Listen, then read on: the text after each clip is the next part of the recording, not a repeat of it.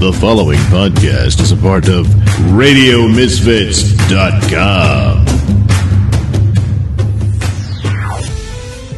This episode is brought to you by TweakedAudio.com. Get headphones, earbuds, and accessories from TweakedAudio.com. Just enter the discount code CAFCOMICS, that's all one word, at the checkout. You'll get 33% off your entire order, free worldwide shipping, and a limited lifetime warranty on everything you buy. That's TweakedAudio.com.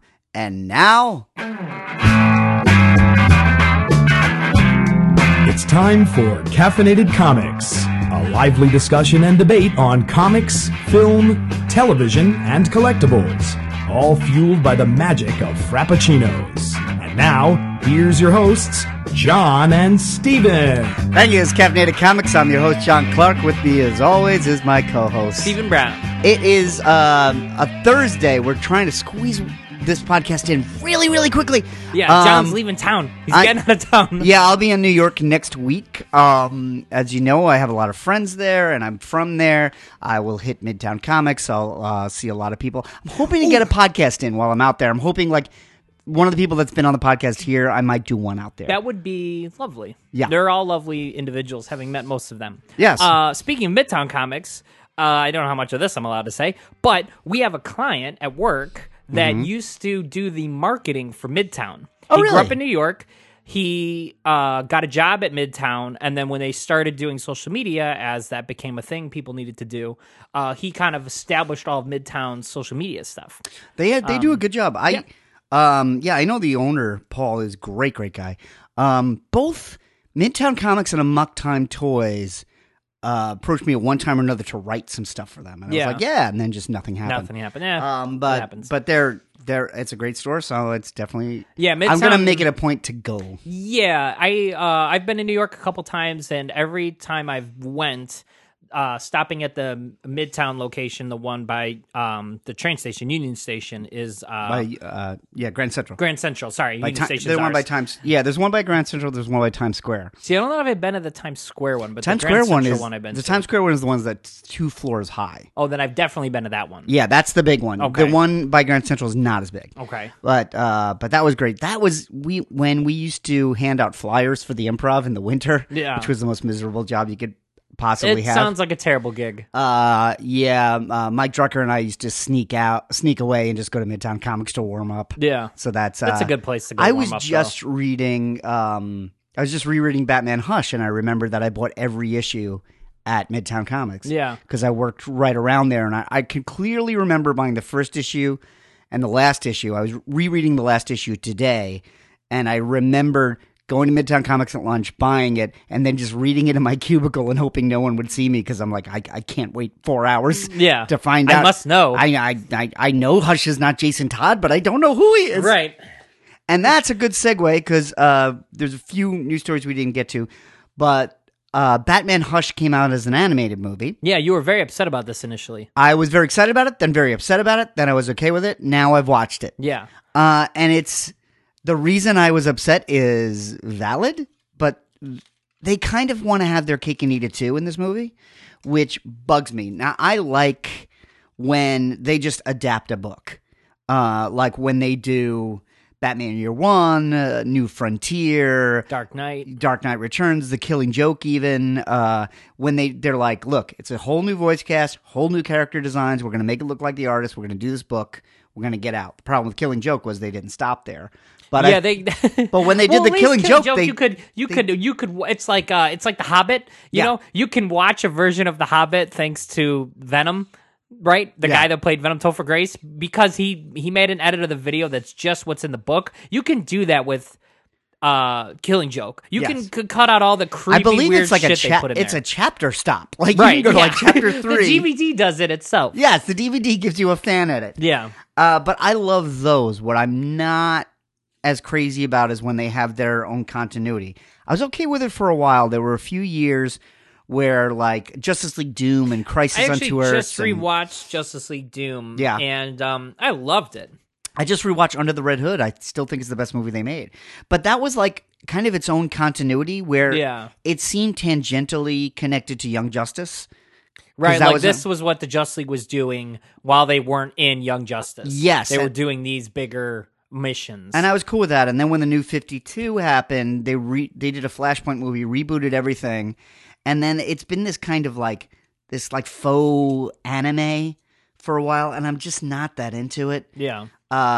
You know, and every time they do something like that, they're like, we're going to adapt this story.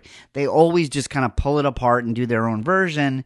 And like when it's the MCU, I'm fine with that. But Hush is one of those movies. And I originally, I thought it was the first part. I thought it was like, we're going to design everybody like Jim Lee. Yeah. We're going to do that book. We're going to get out. And then I saw the trailer and I got really mad. Yeah. Because they showed the beginning and Batman looks like he does in Batman and Son and Batman versus Robin and Bad Blood. And I'm like, that's nobody loves Hush because of Jeff Loeb's story.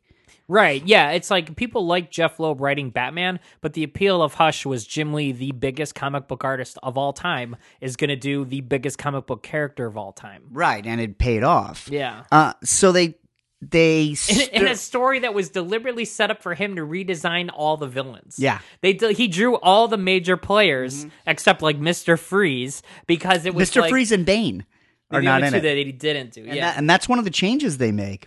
So there's a lot of changes to it. It's not a bad movie, but the changes they made to it are not so much to make it a better movie as to make it fit their other movies. And I'm like, I don't fucking care about your other movies. I mean, they did this with The Court of Owls and Batman versus Robin. They did it with the Grant Morrison run and Son of Batman. And they did it with the Quietly Batman and Robin in Bad Blood.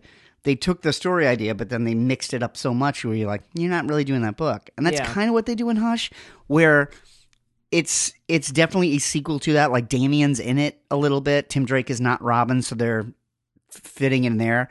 They swap out Killer Croc for Bane in the beginning.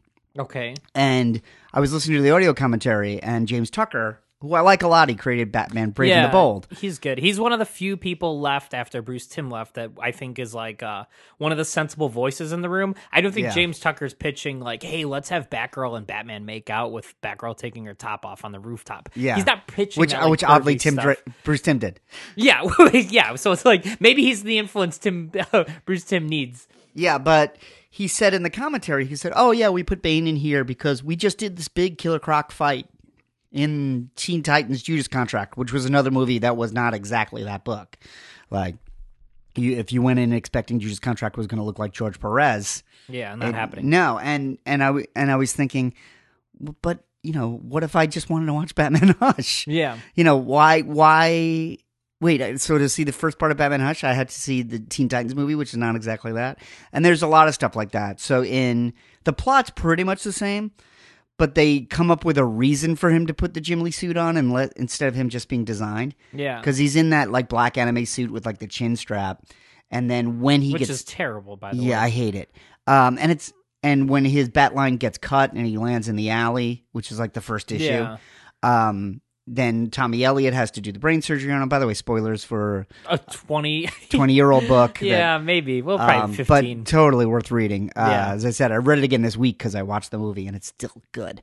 But then in the comic, they're like, oh, it was still that point where Batman's wearing tights, but it would say in the captions, I'm wearing Kevlar. It's like, no, you're not. Yeah. That's clearly spandex. Clearly. But it's skin tight. But he said, oh, I have to armor my head. So then in the movie, Alfred's like, you have to armor your head, so you have to take this older suit, and they pull up the Jim Lee suit. Yeah. Which, you know, looks more like tights than like the Dark Knight one. But they have a reason for it, and then it's a little more Jim Lee.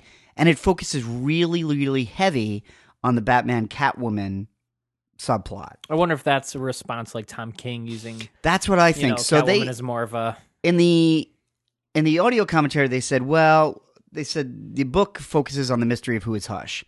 But we found when we broke that down to an hour and 10 minutes, there was no mystery because everybody was like, maybe it's that new guy, Tommy Elliott, that just showed up. Yeah, but I mean, wasn't it kind of Tommy Elliott in the first issue of Hush is like, oh, I wonder if it's going to be this brand new childhood friend of Bruce Wayne that's never been mentioned before. I wonder if he's going to be the bad guy. Yeah.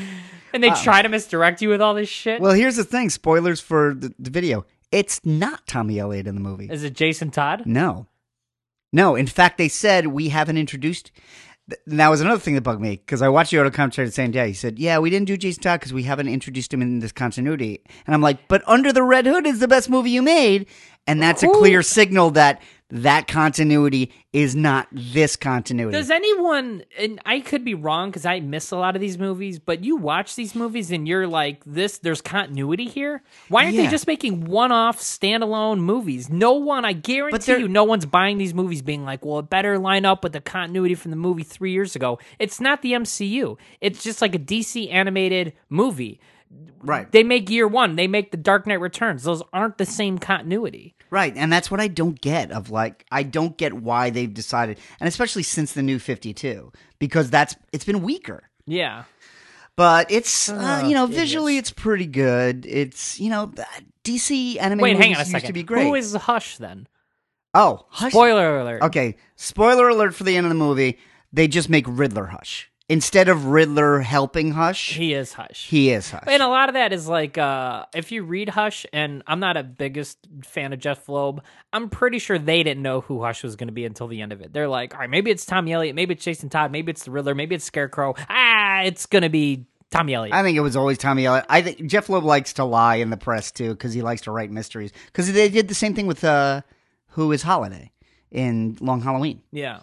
And it was like, and that was one where it was like, oh, it's this, and like, wasn't it? I think it was in Dark Victory where like Holiday was actually like 3 people. Yeah. Where it was like, oh, this one did these 3 murders, but this one did these 2 murders. Oh, Jeff Loeb. So it's wasn't as bad as I thought it was gonna be. It wasn't as great as I hoped it was gonna be. Yeah. And DC animated movies have settled into this like fine kind of thing. Like the last one I watched was Justice League Fatal 5, which was all like the Bruce Timm designs. So it's not that continuity. Right. It's like kind of a Justice League Unlimited, and it was Kevin Conroy doing Batman and Susan Eisenberg doing Wonder Woman.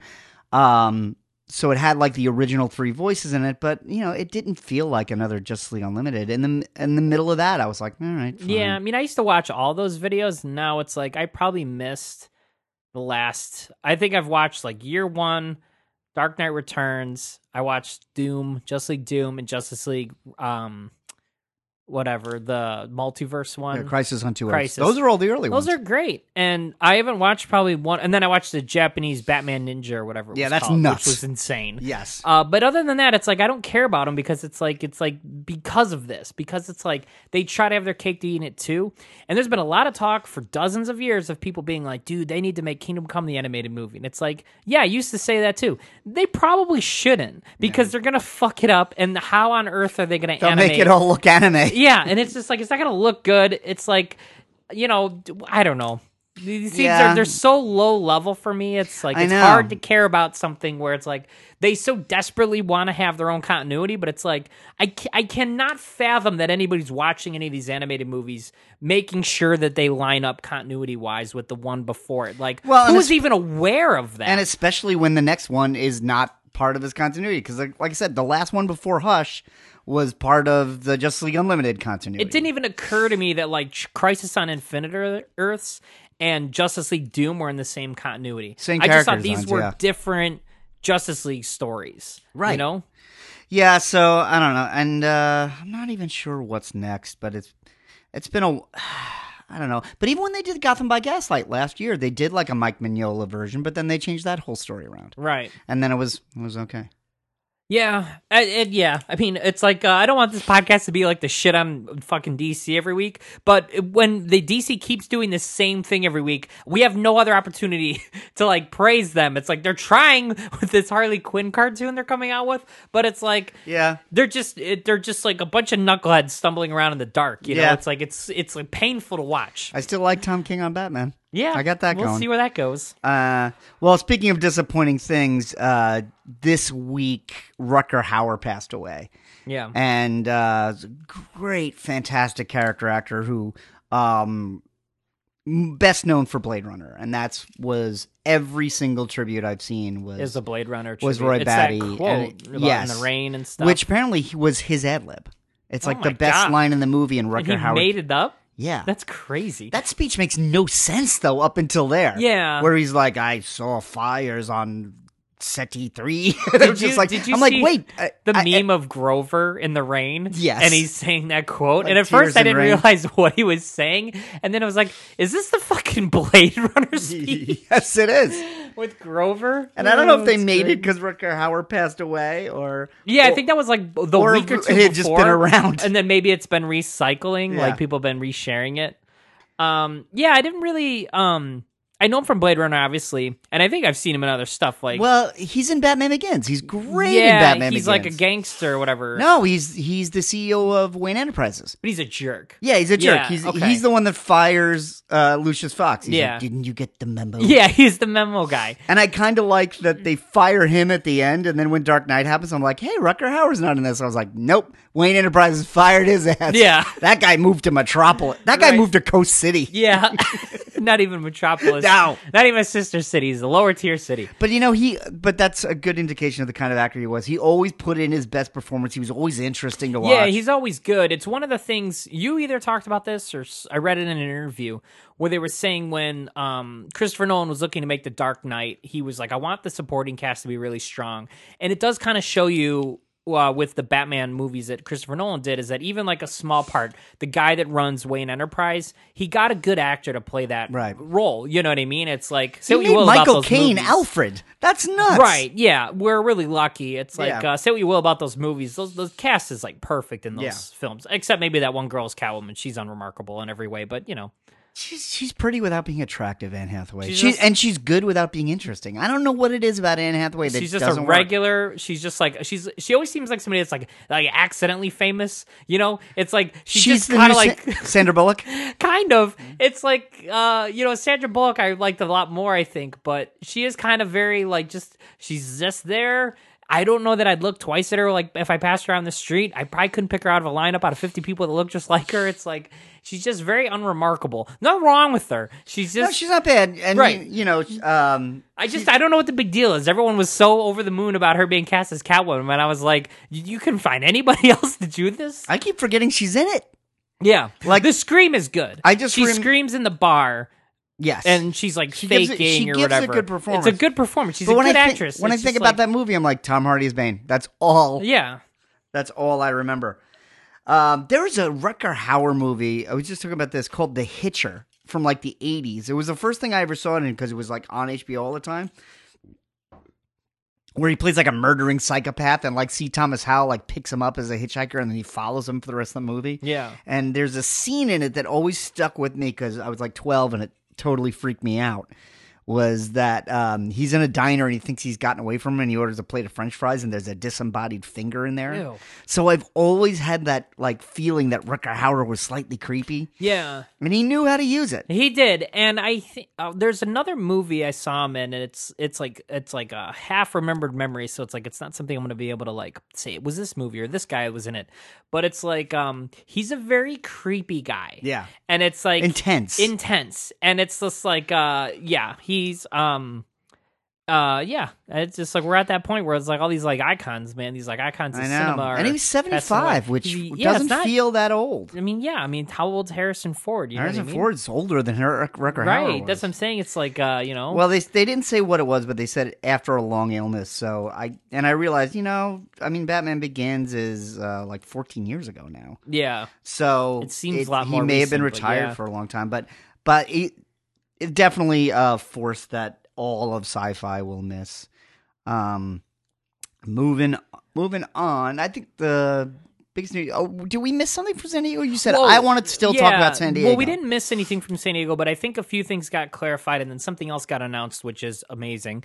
The couple things is that Doctor Strange Into the Multiverse of Madness will be Marvel's first horror movie. Yes, They're going to make it a horror movie, which is awesome. And I think a lot of that is kind of like the success of like It coming back and all these like big blockbuster like horror and movies I think getting that made. also tells you that New Mutants is never coming out Yeah, because that was supposed to be. A I'm horror pretty sure movie. most people forgot about that movie. I think we it's just going to learned- show up on Disney Plus. Yeah.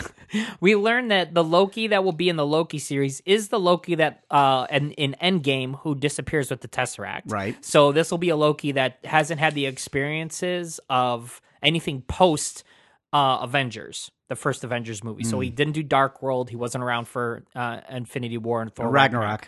Right. And then that's the other thing is Jane Foster is confirmed to be Thor in Thor Ragnarok. Yes. That is happening. Yes, but Chris Hemsworth is in it, so He's there's in going to it. be like a passing of the torch, or maybe They'll both do it, or they'll both. she's yeah. Thor and then gives it back, and it's like, look, we did whatever they're doing. I'm game for. And then the other thing is that Taika Waititi's trailer for this weird movie. Did you see it, JoJo? Yes, he plays Hitler. He plays a little boy's imaginary friend, Hitler. Who's Hitler? Yeah. Yes. And if you haven't seen the trailer, and I don't know if we posted it or not, but it's like, it looks incredible. And it's like, I'm glad if Thor Ragnarok kind of broke the doors open on Hollywood for Taika Waititi to just make weird stuff. Yep. I'm all there for it. Yeah, it reminded me of Howie Weingarten, who's been on the show. He once wrote this sketch called Wolfo, the 9-year-old boy who thinks he's Hitler. Yeah. And it was about a little kid at breakfast who thinks he's Hitler, and all he ever said is 9. 9. And the whole sketch was, Wolfo, would you like some sausages? 9. 9 sausages. That'll give you a tummy ache. And it's like 4 pages of that, and I just loved it. Yeah. And that was the first thing I thought of when I saw that. I was like, oh, it's like Wolfo, the 9-year-old boy. Who This thinks thing only me and this buddy of mine know about. There was something very early 90s Saturday Night Live about that sketch. Because it was a really long just title. weird. It's like Toons is the cat that could drive a car. Yeah. It's just odd stuff. So that was yeah, I'm very excited, I'd say. Oh, and then Spider-Man Far From Home is the first Spider-Man movie to make $1 billion. So it is the Spider-Man Far From Home is the highest grossing Spider-Man movie of all time. And you know what the lowest grossing Spider-Man movie of all time is? I do. Do you? Say you can It's say Into the Spider-Verse. It is. Which is sad.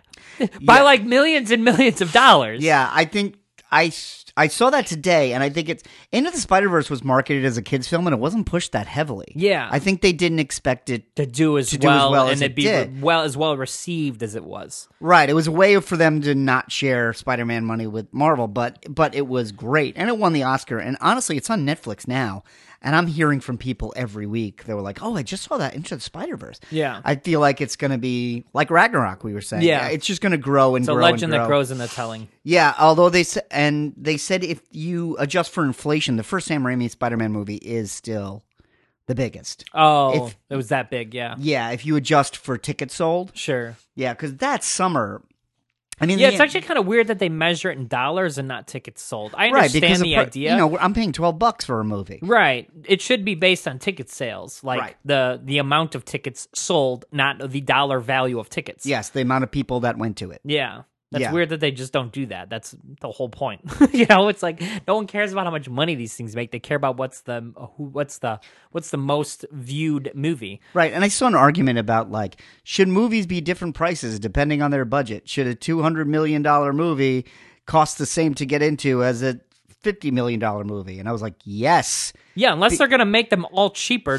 Yeah, Right. absolutely. Well, the thing is, it doesn't matter how much cheaper they make them. The highest point one will feel like a ripoff. yeah. Well, that's the thing. It's like really frustrating is every year they come out and they're like, the movie theater industry is bombing. You know, movie theaters, it's like they're having a really hard go. Not a lot of people are going to see movies. And then every year we're shattering box office records. Yes. So it's like, you can't have it both ways, assholes. What's really happening? Yeah, Endgame this week passed Avatar. It is the biggest money-making movie Of all time. Of all time, which should make you happy because this is an Avengers movie. Yeah, I love it. Yeah, but then in the same week, they're like, oh, the theaters are not They're struggling. doing well. Theaters They're are struggling. Nobody wanted to see Men in Black International. Yeah. It's just... Yeah, you're absolutely right. Yeah, people are idiots. Yeah. Now, you know what? No one's ever satisfied. That's true. That's why we have a class of billionaires. Yeah. Because millionaire wasn't cool enough for Right, for yeah. those guys. They needed more money. Yes. Oh, idiots. For no reason at all.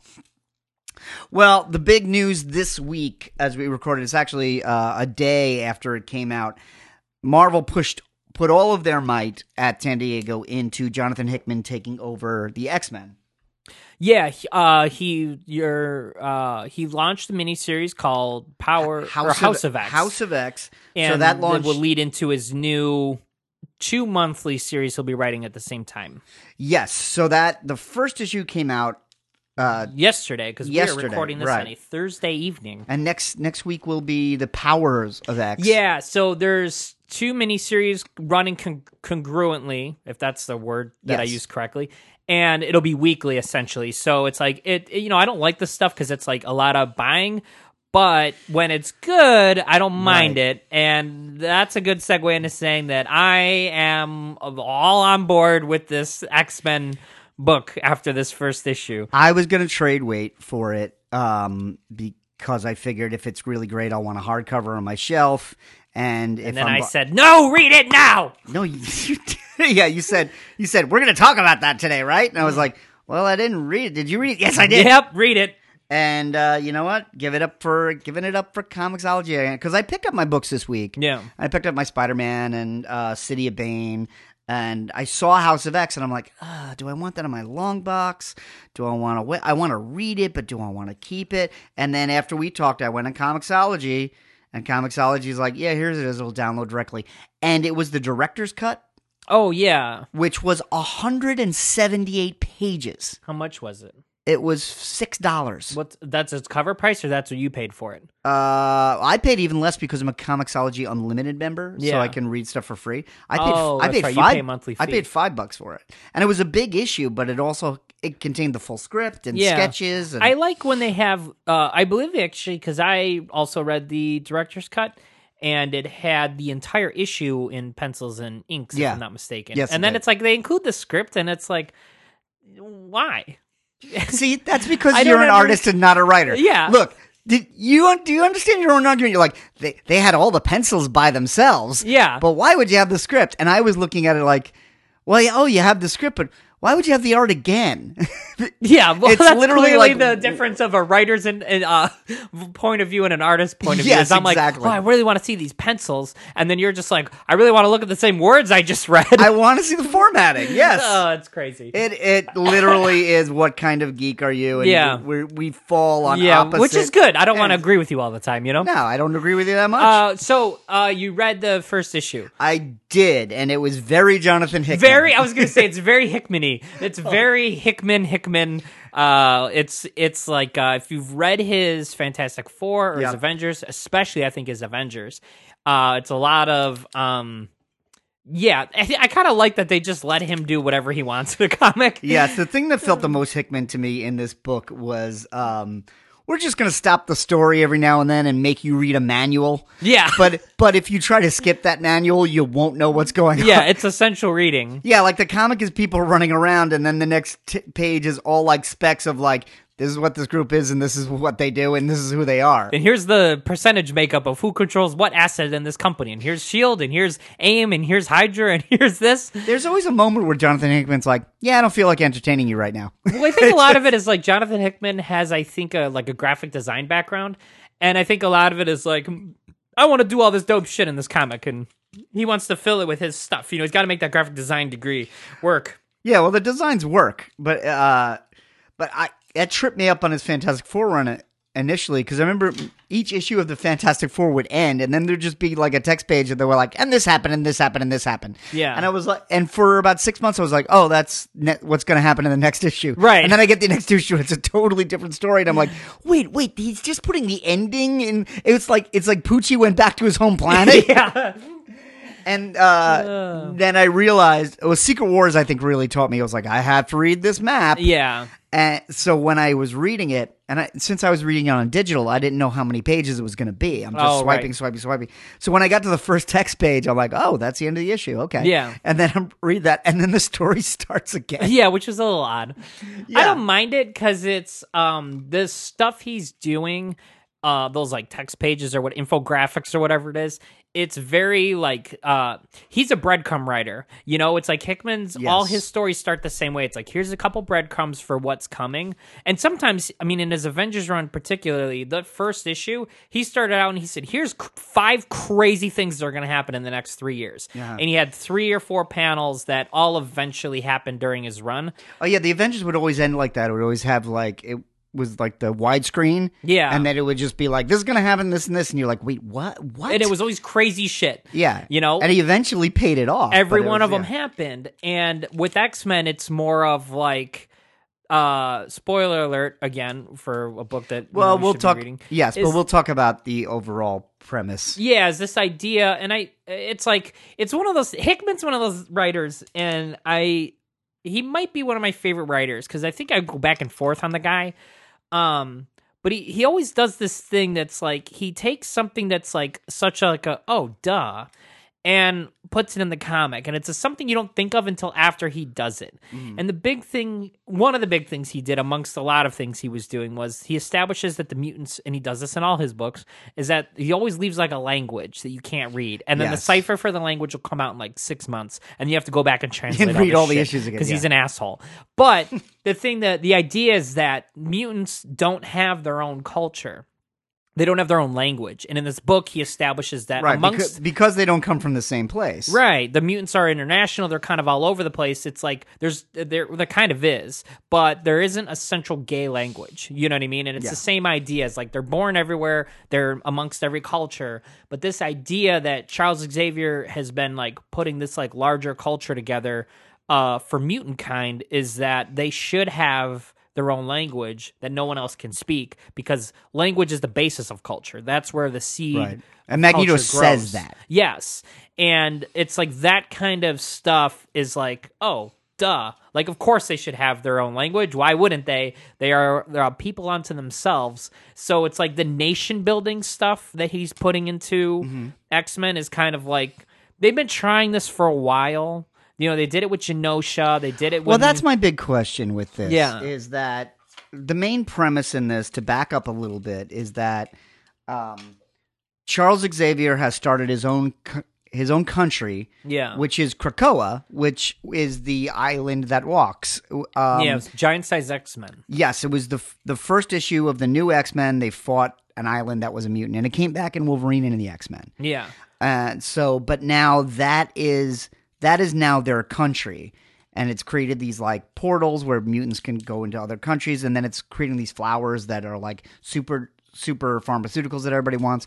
But the thing that bugs me, because we don't see Charles in this, everybody talks about You see him a him. little bit, yeah, but it's like he's more of like a talked about background figure, which is, again, this like breadcrumb storytelling that Hickman does. Right, and the thing that bothers me, which I think is only telling me that I'm into the story, I'm like, well, first of all, we did this with Genosha, Yeah. and it didn't work at all. The rest of the world hated them when they were just a country and enslaving mutants, and then Magneto took it over, and then everybody hated them, and then eventually 16 million mutants got massacred. yeah, on the Grant island. Morrison's first issue was 16 Mutant million genocide. mutants. And then they did it during, we talked about this last week, is Fraction and Brubaker both had runs on X-Men, and they did this thing of Nation X. Yes, and where it was Alcatraz, They Utopia. did before that, I think it was Asteroid M had crashed to Earth, and they had built a base on what was Asteroid M in the ocean. And then they did Alcatraz, and the idea of like a mutant nation isn't like a new concept. I think Right. this is that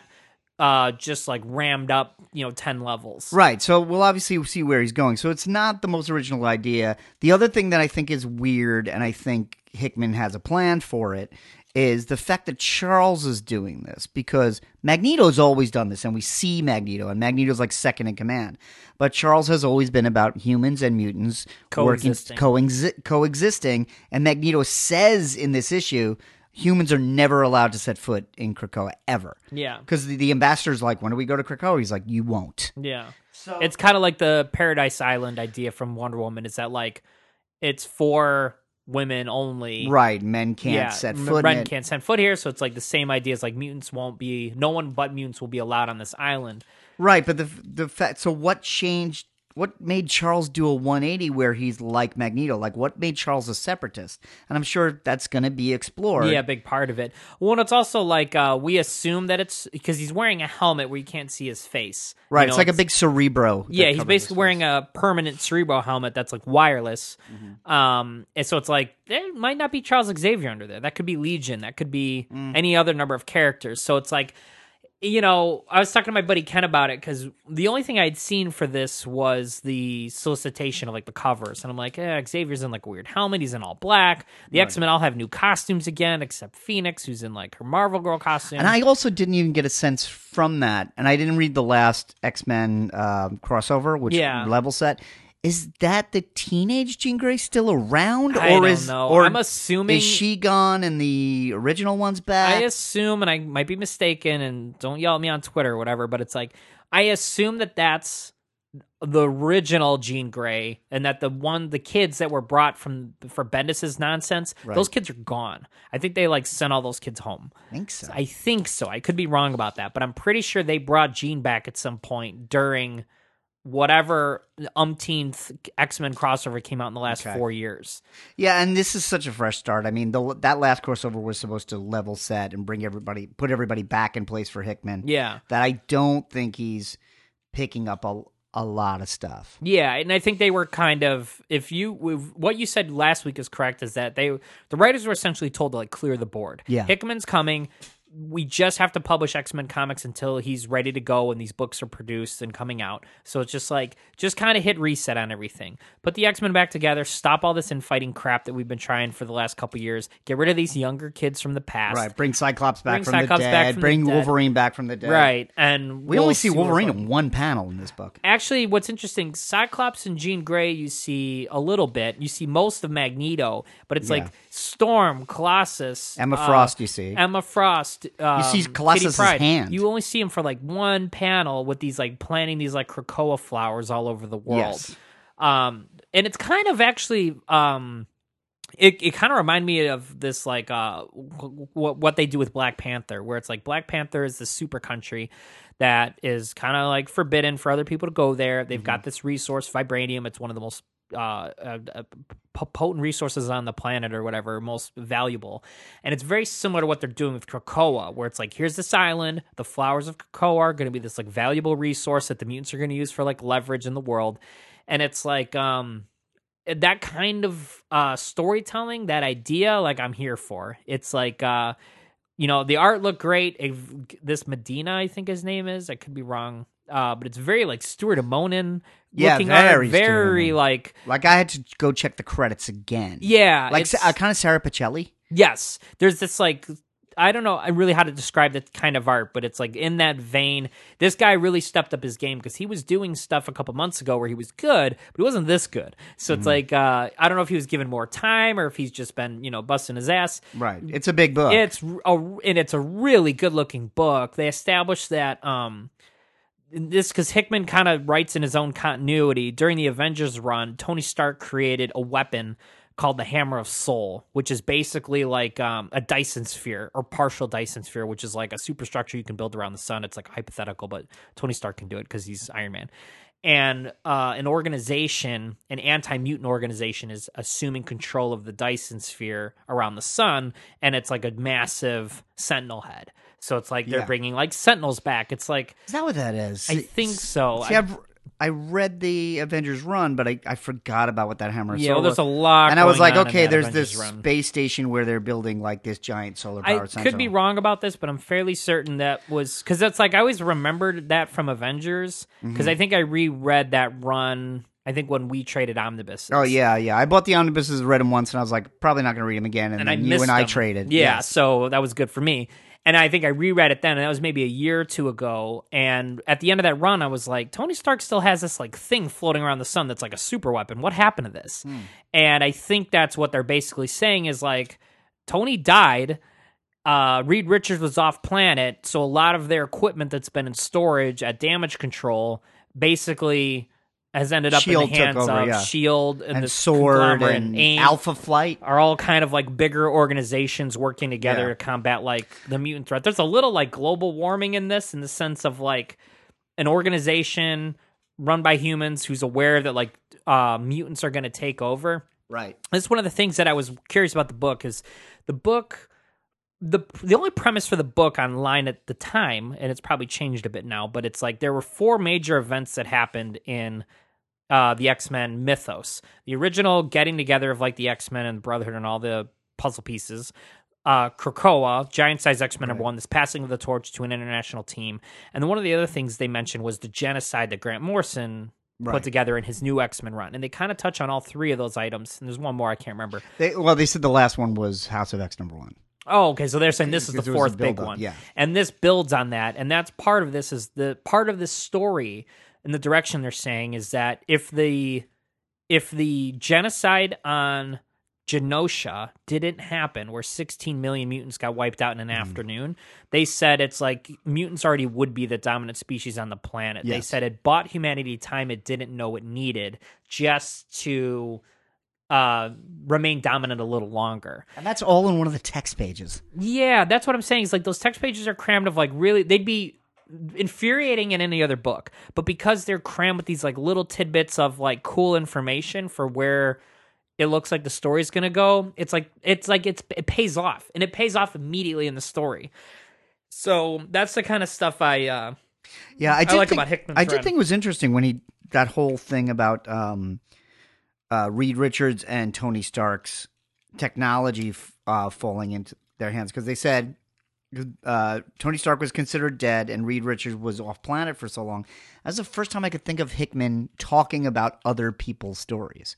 Yeah, because recent stuff too. Yeah, This because isn't- Bendis killed off Tony Stark when he created Riri Williams, Right. And then nobody used Fantastic Four after Hickman wrote them in Secret Wars. And sent them off in slots using them now. And the Right. Fantastic Four appear in here and they look how slots Yes. throwing up. They sound like how Hickman wrote them, obviously. But, Sure. But they look how like they do They're in in their Slott's new run. uniforms. Yeah, Reed has the beard and they're in the darker blue. Yeah, Dan Slott's actually the only other writer picking up on the Tony was dead for a few years gig, because he's got Tony questioning like his own existence. He's like, because he's writing Iron Man now. right, because he's on the Iron Man book, and it's like it is nice to see people kind of take the baton and run with it. You don't really see that a lot in comics, and especially with this X-Men book that kind of disregards whatever the fuck's been going on in X-Men for the last 5 years. And it's just kind of like, here's the new status quo. There's actually, and the other thing I really like when writers do, and Hickman does this, is they they mind the continuity for how characters should respond to certain things. So there's a really interesting scene where the Fantastic Four is chasing what looks like the Brotherhood of Evil Mutants. It's like Mystique, Sabretooth, And Toad. Yeah, and because they robbed some of this technology that belonged to Reed Richards while he was off planet. And Cyclops comes and he's Sabretooth gets captured, but Mystique and Toad get Human away through, Torch like, a grabs him in a portal. force field before he can jump in the Yeah, portal. and Cyclops comes out and he's very kind of cordial to them. This is like the first time I've really seen Cyclops interact with anybody since he was like a lunatic bad guy for the last 4 years. Dead. And he's very polite, very nice to them. They're very nice to him. And he says something, and it's like, I actually kind of love this line. He says, tell Franklin when he's ready, he has a family waiting for him, referencing the fact that Franklin's a mutant. Right. I don't think they talk about that a lot, but like Franklin Richards is born a mutant. I don't think Valeria's not a mutant, but Franklin is. Valeria's not a mutant because she's super just hyper intelligent. She's just Isn't super she smart. Isn't she mutant smart? I think technically she is mutant smart, Yeah. but it's not confirmed. I don't think. But she's also a lot younger than him. That's true. But so that was really cool. And then another, Yeah, I like that whole. I loved his interaction with them because it reminded me when he steps through the portal, you think it's going to be like a confrontation. Yeah, it reminded me of like Joss Whedon, like when they met the Fantastic Four. Big monsters is our signature piece. You're in our soup. Yeah, that it's thing great. where like the X-Men are like carving out their territory, and or like when he deals with Abigail from Sword, that kind of idea. And then he's like I got to take Sabretooth back. They're like, no, he broke almost in his murdered people. Yeah, he really hurt a lot of people. He goes, just keep him then. Yeah. And that idea was like, oh, here we go again. He's going to stand up for Sabretooth because he's a mutant, and he's just like, I guess I don't care. Right. We've got Wolverine. The other thing they did, which I thought was nice, is they've had this idea in comics for a while, and this might be a Grant Morrison thread too. I don't really know where the idea of like Omega level mutants came from. Yeah. And I feel like it was first talked about with Phoenix. yeah, maybe. And so then they talk about in one of these like side panels with like a graphic info chart is they list all the known Omega level mutants, and then they list where their allegiance lies. Yeah. And that's interesting. And then they talk about how Franklin, I think, is the only Omega level mutant whose allegiance is to humanity. And then they talk about how, as a nation, they're very protective of their resources. A mutant nation whose unifying thesis or whatever is that they're mutants their most precious resource would be Omega level mutants. And they talk about that a little bit as this idea is like maybe setting up a larger conflict where it's the X-Men being like, Franklin belongs with us, not with you. And if you've been reading Dan Slott's run on Fantastic Four, it's like they are putting Franklin, which what they should have done a decade and a half ago, is making him older. He's aging like he should be. He's a brooding teenager. He's a brooding teenager. Well, the idea was that they were gone in other dimensions a lot longer than we missed. Right. them. That's why I think they gave Reed a beard. It's like he looks older. And like honestly, the beard looks great. Beard It's does like, look great. He should have a beard. Yeah, Yeah. I'm all on board with bearded He's Reed. had the gray temples for long enough. Yeah, It's give him like- a gray beard. He looks good with it. It's distinguished. Yeah, so it's not a typical story. I was just thinking about how you and I have read a lot of Hickman, and we both like Hickman. Yeah. I discovered him on Fantastic Four because I'm always on board if somebody good is going to do the Fantastic Four. Yeah. And I love that run, and then I didn't read his Avengers month to month, but then I picked up the omnibuses, and I thought it was great. And I know you were a big fan of From his stuff, Image, actually, his first, and if anyone's interested, his first big book was a book called The Nightly News that he actually wrote and drew for Image Comics.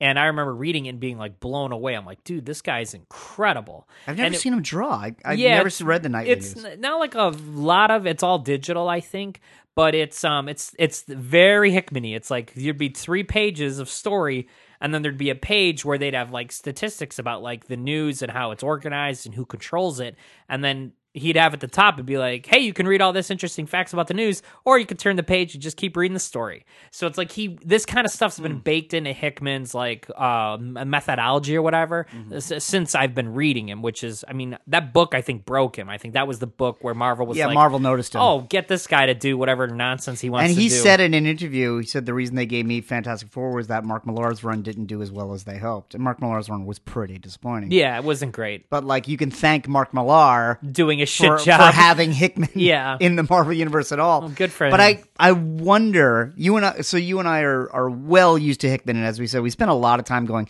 there's this text page that comes in the middle, but you Right. read it. I can only imagine the person that's never read a Jonathan Hickman book before who's like, I love the X-Men, here's a big X-Men book. Because it doesn't read like any X-Men book you've ever seen. Yeah. Like, there's no conflict yet. Yeah, There's just- it's like all- chess pieces moving. it's into all place. world building, yeah. And I think it's engaging. I could be wrong about this, but to me, yeah, it's a very Hickman-y start to a book. But that first issue he did of Avengers has the 6 Avengers from the movie having a big fight on Mars right away. That's the first issue. Yeah. So it's like he established that book with like, hey, you saw Avengers in theaters. This is the Avengers book you should be reading if you Right. want to read Avengers. Yeah. And I don't know that the same thing is true This for book begins X-Men. with planting flowers. Yes. So we'll see. I hope it does good. I mean, I'm sure you know? the sales are through the roof, and I think amongst people that know his work, I think they know what to expect. right. But it is so like, don't expect a big fight, don't expect the villain to show up, don't expect him to go, this is the team now, Right. and here's the villain behind the scenes, I which couldn't is even how they've done the last 7 reboots. begin to predict what the next issue is going to look like. No idea. It's like Hickman is, like I said, it's like this. Like, why is you're always- Powers of X a different book? Yes. I don't know. Why isn't it Right. issue 2? I don't know. It's like you kind of take this guy. He's going to take you by the hand. He's going to lead you through the dark. You just gotta take it at one step at a time. You know. Well, and when it spins off into the monthly titles, he's doing New Mutants as well as X-Men. Yes, so the new With mutants Ed are in Brisson. this in a bit, Yeah. which is interesting. But then I saw there's a Marauders book coming out with he's which not writing Rogue and Gambit are in. Pyro, and then there's an Excalibur book coming out Yep. where he's not writing that either. There's a Fallen Angels book coming out. Yes, but in Excalibur, and this is actually pretty cool. We'll see if the book's any good. Is Psylocke the new Captain Britain? Yeah, she's in like the blue and like the Captain Britain uniform, and Is she's Cap- got a is- sword. That's Where's the Captain Britain now? Is he dead? who the fuck knows? Okay. you know. I just didn't know if he showed up in Avengers recently. The last time I saw Captain Britain was Jonathan Hickman's run of Avengers. He was part of the Illuminati. Yeah. So you would recommend this book to, say, a lapsed X fan?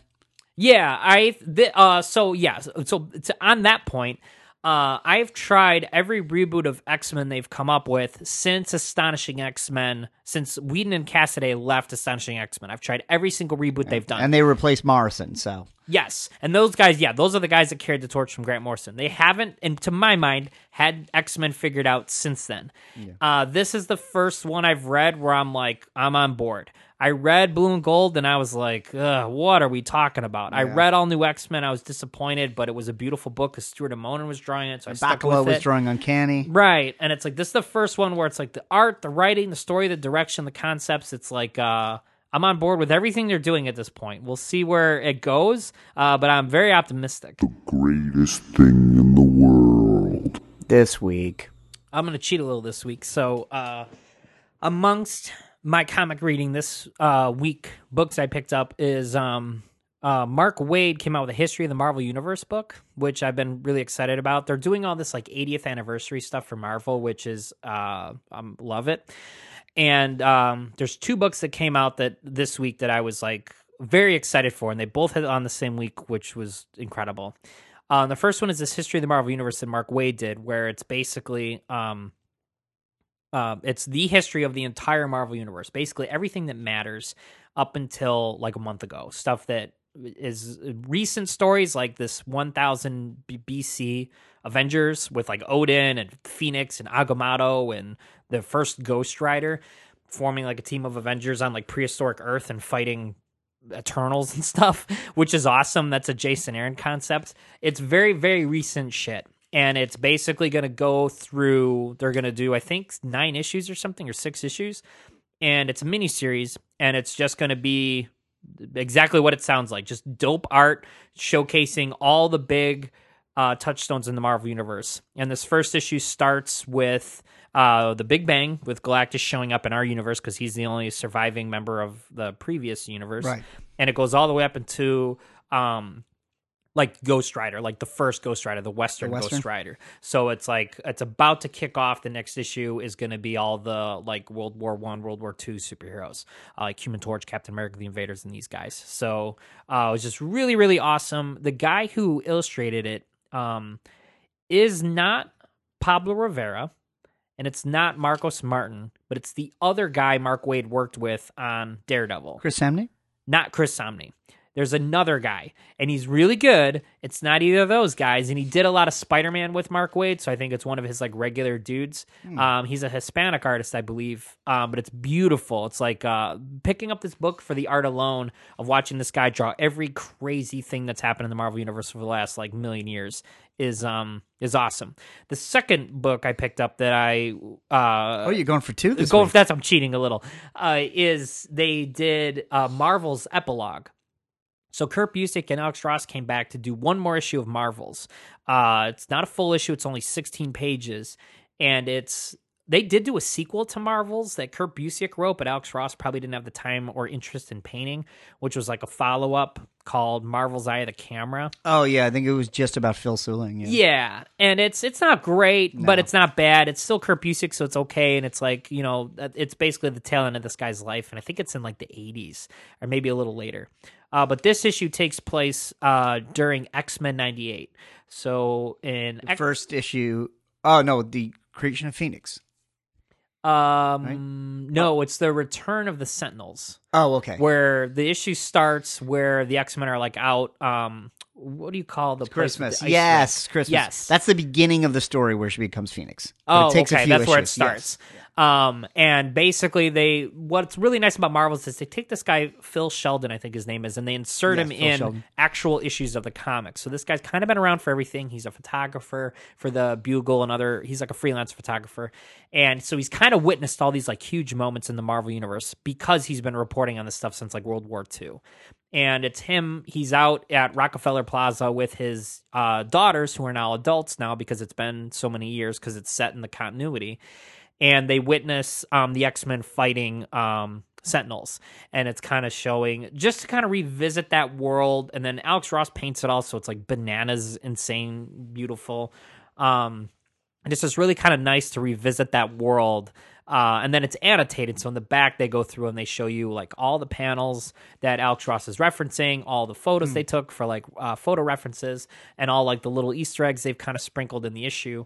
And what I didn't realize until I read this one, because I spent a lot more time looking at Alex Ross artwork than pretty much anyone else's artwork on a monthly book. And I've read X-Men 98 probably 4 or 5 times, and I never noticed the first big splash page is all the X-Men, and they're at the skating rink in Rockefeller Center. Right. And there's a little Dr. Doom ice skating in the rink, and Dave Cockrum drew that, like as like a nod. That's like a little joke. But then he also put in Lois Lane and Clark Kent are in there, and that's also done by Dave Cockrum, but like Alex Ross kept them in there.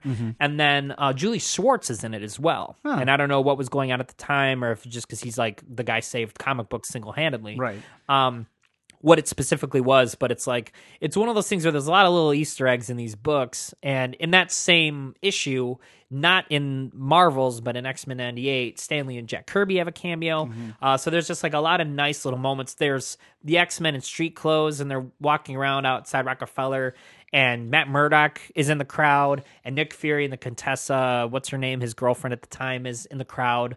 So it's like there's a lot of people in like civilian clothes like mingling about in the crowd, which is cute little nod or whatever. Yeah. But just like House of X or whatever, Powers of X or whatever we read, it's annotated. So in the back it has all this stuff, and then it has the script for all you literature nerds, and then it has Alex Ross's pencils for the book, and there's no amount of that dude's pencils that I'll ever refuse to like look at. It's like, once again, you denigrate the script. yeah, take a big old shit on the script. Yeah.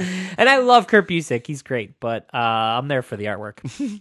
So anyway, if you are at a comic book store, you are going to pick up this X-Men book we've been raving about, you might want to check out these other 2 books. They're pretty dope. Yeah, I've been meaning to take a look at the Marvel's epilogue. I got something weird this week. It's not only the 80th anniversary of Marvel, it's the 80th anniversary of Batman. Yes. So there's a lot of that stuff. There's a lot of that stuff going on, and I've been in this. The last few weeks, I've been spending way too much money on figures. It's the same money I always spend on figures, but instead of getting like 12 figures, I'm getting 3 and spending the same amount of money. And the problem I've noticed is the problem with spending a lot of money is it's really hard to spend that much on something that you haven't paid that much for. I noticed this with the guitars. I was used to paying $500 for a guitar, and then I saw a $2,000 guitar. It took months to decide if I was going to get it. Yeah, problem you gotta is, like warm up to it. Yeah, the problem is after you spent the $2,000 on a guitar, it's kind of easy to spend another $2,000. Right. I did it already. Yeah. So I've been getting these like I've been getting the Mezcos are really expensive, and then I've been getting the Mafex, which are also really expensive. And then out of curiosity, because now this is what I do. Yeah, it's a sickness, John. It's a sickness. This is a sickness. I just got the Yamaguchi Batman, which is the craziest Batman figure I've ever seen. I haven't put it down the entire show. Yeah. But You've dropped it a couple times. I've dropped pieces of it. Yeah. Because it's so oddly engineered that when I first saw it, I was like, I don't want that thing. And I saw the price, I was like, I definitely don't want that. And then I kept looking at it, I'm like, how does that work? How does that? So what it is it's a Marvel Legends size figure. It's a really cool sculpt. It's very anime influence. Kind of looks like Batman Ninja. Yeah, I think that's why we ended up talking about it, is like it put it in our heads. But it's got, he's put together like a jigsaw puzzle where everything's kind of a ball and socket from the feet to the chest to the hips. So he's got a ton of posability. But he doesn't quite look human. There's certain poses where like the joint is just coming out of the shoulder. But he's still cool. You can get him in a lot of poses. The belt is articulated to get out of the way of his legs when you move it. But the craziest thing I've ever seen in my life is the cape. Yeah, and we've talked about Batman capes before recently. Sometimes they're cloth, sometimes they're sculpted. And they put like wires in them so they're posable. They've done a lot of really interesting things with the Batman capes. This is the most interesting thing I think I've ever seen them do with the Batman capes. So what it is 18 separate jagged triangular pieces of cape that are all ball jointed. Yeah. And you can pose, and they have like a ball joint on each end. So I'd say the cape has like 30 points of articulation. Yeah, it's a little ridiculous. Yeah. But it's like, that sounds terrible. It sounds like it would look ridiculous, but it's like when you look at it, it's like it still looks like Batman's cape. It just looks like it can grow and shrink and pose and It has a possibility that no other cape probably has. It looks like Spawn's cape. It's like this kind of how McFarlane would draw Spawn's cape, which then makes me think like how long before these guys make a Spawn, right? Or if they already. Yeah, that's very possible. But it's weird. The detail I love the most. So it's all these shards of cape, so you can like splay it out like bat wings. You can kind of group it all together like a cloth cape, but it's still jagged. It kind of hurts to touch it. Yeah, it's pointy. The points are very pointy. But the thing I really admire was that it came with switchable hands that are gripping the cape. Yeah, and I feel like that cool. makes all the difference because no matter what crazy pose you put him in, he looks like he's holding the cape, which is a thing we always see in comics, but I don't know that I've ever seen in a figure. No, the Mezco can kind of do it just because he's posable in the cape is cloth, right? But this is like sculpted into his gauntlets. Yeah, it's this kind of thing. I got it, and I was like, well, maybe I'll return it.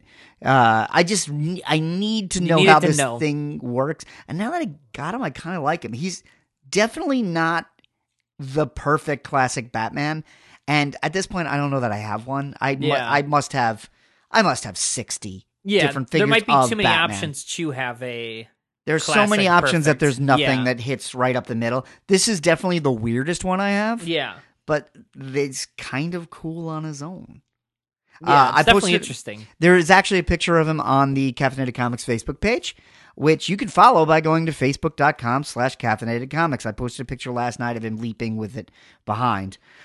You can also follow me at Not In My Book on Instagram and Twitter. That is the official Caffeinated Comics social network feed. Like something, leave a comment. I always take a look. Gotten to know many fans that way. That people that regularly post, I end up getting conversations with. And Steven? You can find me on Instagram at the Brave Butter Pecan. And you can find our show. We are members of the Radio Misfit Podcast Network. We are the Lifestyle tab. And you can find us on Spotify, Stitcher, and iTunes.